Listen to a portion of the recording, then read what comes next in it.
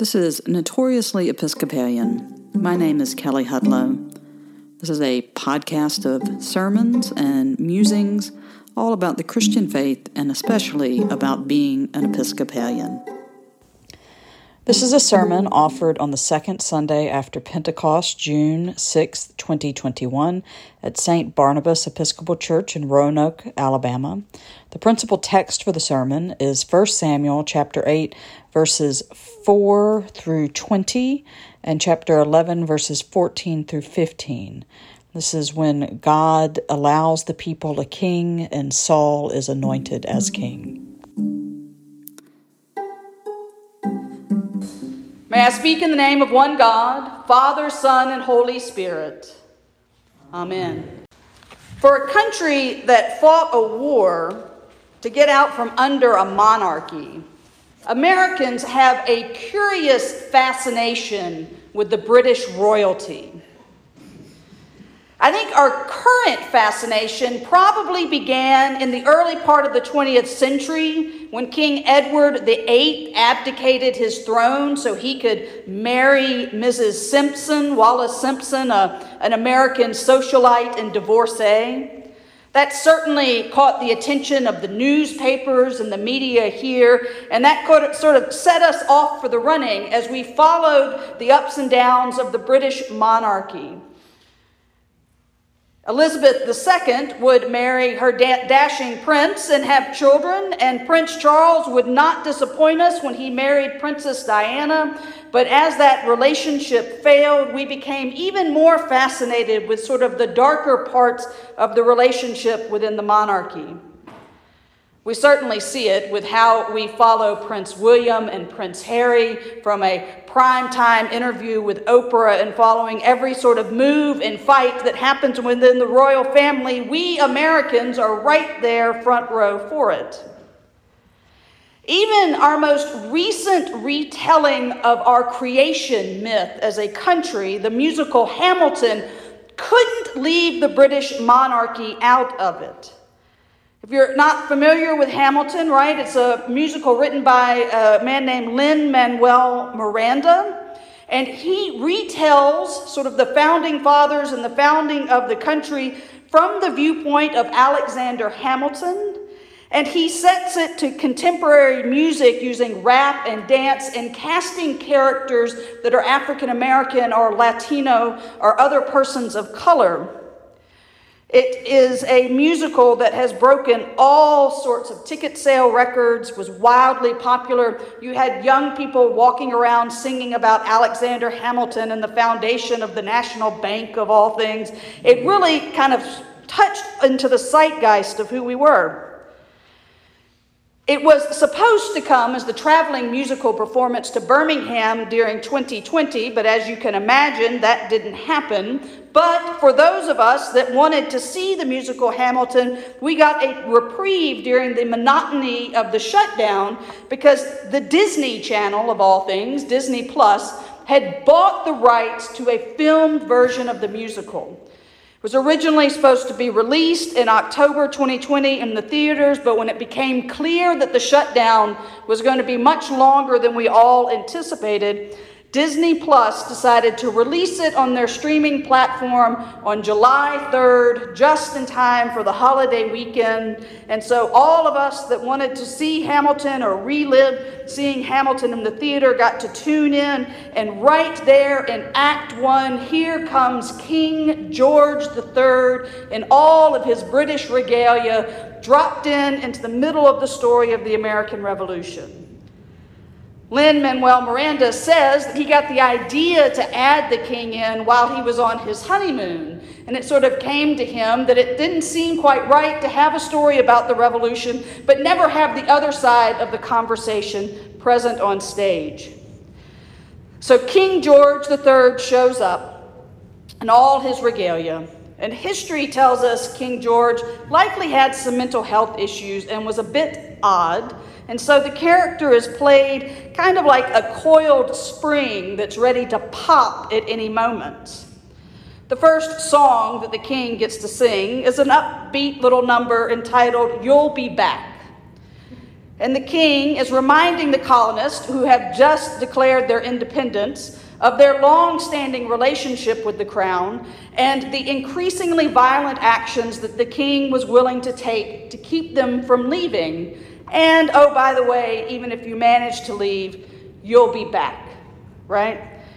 The king then shows up a couple of more times, one at the end of the war to sing a song about what comes next and to remind the now new country that it's a lot harder to govern yourself than you might think. And then he shows up at the end to poke fun at America's plans for elections and transitions of power.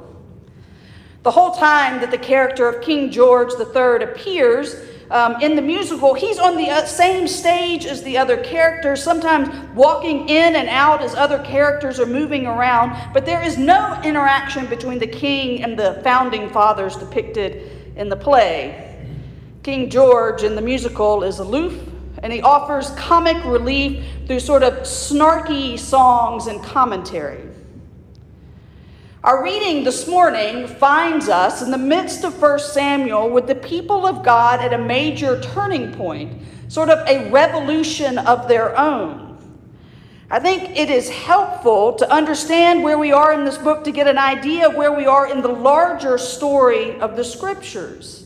We're after the Exodus, right? So Moses has led the people out of Egypt. There has been the covenant, the giving of law. The people have entered into the promised land under Joshua. And then there they have begun to live their lives with God as their sovereign. Now, sometimes things didn't go well for the people, and there'd be problems either internally because they wouldn't be taking care of each other the way they're supposed to be, or there'd be external threats of war or an invasion. And so God would send God's Spirit onto an individual who would rise up as a leader to lead the people either into a more just way of living or to fend off the external threat. And that's what we called judges, right? We have that wonderful book where we get one judge after another calling Israel back to the Lord and keeping them safe. And all during this time, there was a family or a group of priests that continued to worship according to the covenant. This seems to work. Israel gains wealth. They begin to farm. They begin to get stability. But as 1 Samuel opens, the people of Israel again have some real problems that they are facing. The priests are corrupt. They're taking the offerings for their own purposes. They're not taking care of the people. The newfound wealth has made Israel an attractive location for invasion by the Philistines. The book opens with the birth and call of Samuel, who would then turn around and remove the corrupt priest and lead the people. And it also includes this fantastic scene where the Ark of the Covenant is captured by the Philistines, but God's presence there brings plagues on them. And so they send the Ark back to Israel in a cart because they don't want it amongst them. To show of power by God that while God is removed from the people, God can still act to save them. But by the time we get to our chapter this morning, Samuel is old, and his sons that have been brought up to take his place have turned out to be just as corrupt as Eli and Eli's sons before them. The Philistine threat is still there, and the people want to know that themselves and their stuff are going to be protected. And so they come to Samuel with a simple request. Give us a king to govern us. Give us a king so we can be like all those other nations that have kings that lead armies into war and that protect their people and that gather up wealth for them. And so Samuel goes to the Lord and tells God that what the people want. And for the next little bit, I must confess that the times that I read this, I can't help but hear God's voice sounding a little bit like King George III in Hamilton, doing a little dance singing, "You'll Be Back," because God's response is that Samuel needs to listen to the people, but that Samuel needs to warn the people about what this means for them to have a king. That if the people choose to supplant the sovereignty of God with an earthly power, there is a cost. They're going to lose some of their freedom. They're going to be conscripted into military service. The king will make servants of the people. He'll take property from some people to give it to his cronies that have served him well on the other side. The king will also require the people to tithe not to God, but to the crown. While we don't get the text this morning, I think it is helpful to know that God has to tell Samuel more than once that he has to listen to the people. There's a back and forth between Samuel and God, and Samuel is really reluctant to do this because he knows even if he warns the people that they're still going to say, "Give me a king," and he wants God to think better about this really bad idea. But God says, "They're rejecting me, not you, Samuel." And I say, listen to their voice. After all the warnings, just like Samuel thought was going to happen, the people say, "Nope, we hear what you're saying, but we're determined to have a king over us so that we can be like our neighbors and so that the king can go out and fight our battles." And so God gives them what they want. In the closing verse, we hear that Saul is made king over God's people. Now, in this moment, God is not the jealous, ego-driven king like King George that we hear about in Hamilton. From the beginning, God has sought relationship with his creation, and true relationship cannot be compulsory. Earthly kings require loyalty by force, but God offers loyalty built on love. The God of Israel will not use armies to make the people love him. The God of Israel will not take glee at their failures or defeat. Instead, God, even when rejected, remains present with them in every moment and says, "If it is a king that you need to see that I love you, then it's a king that you'll get." The story that begins in 1 Samuel and continues all the way through to the first book of Kings is the story of Israel's journey from a confederation of tribes under the sovereignty of God to a kingdom or a nation. From the Ark of the Covenant traveling in a tent to being found in the temple in Jerusalem.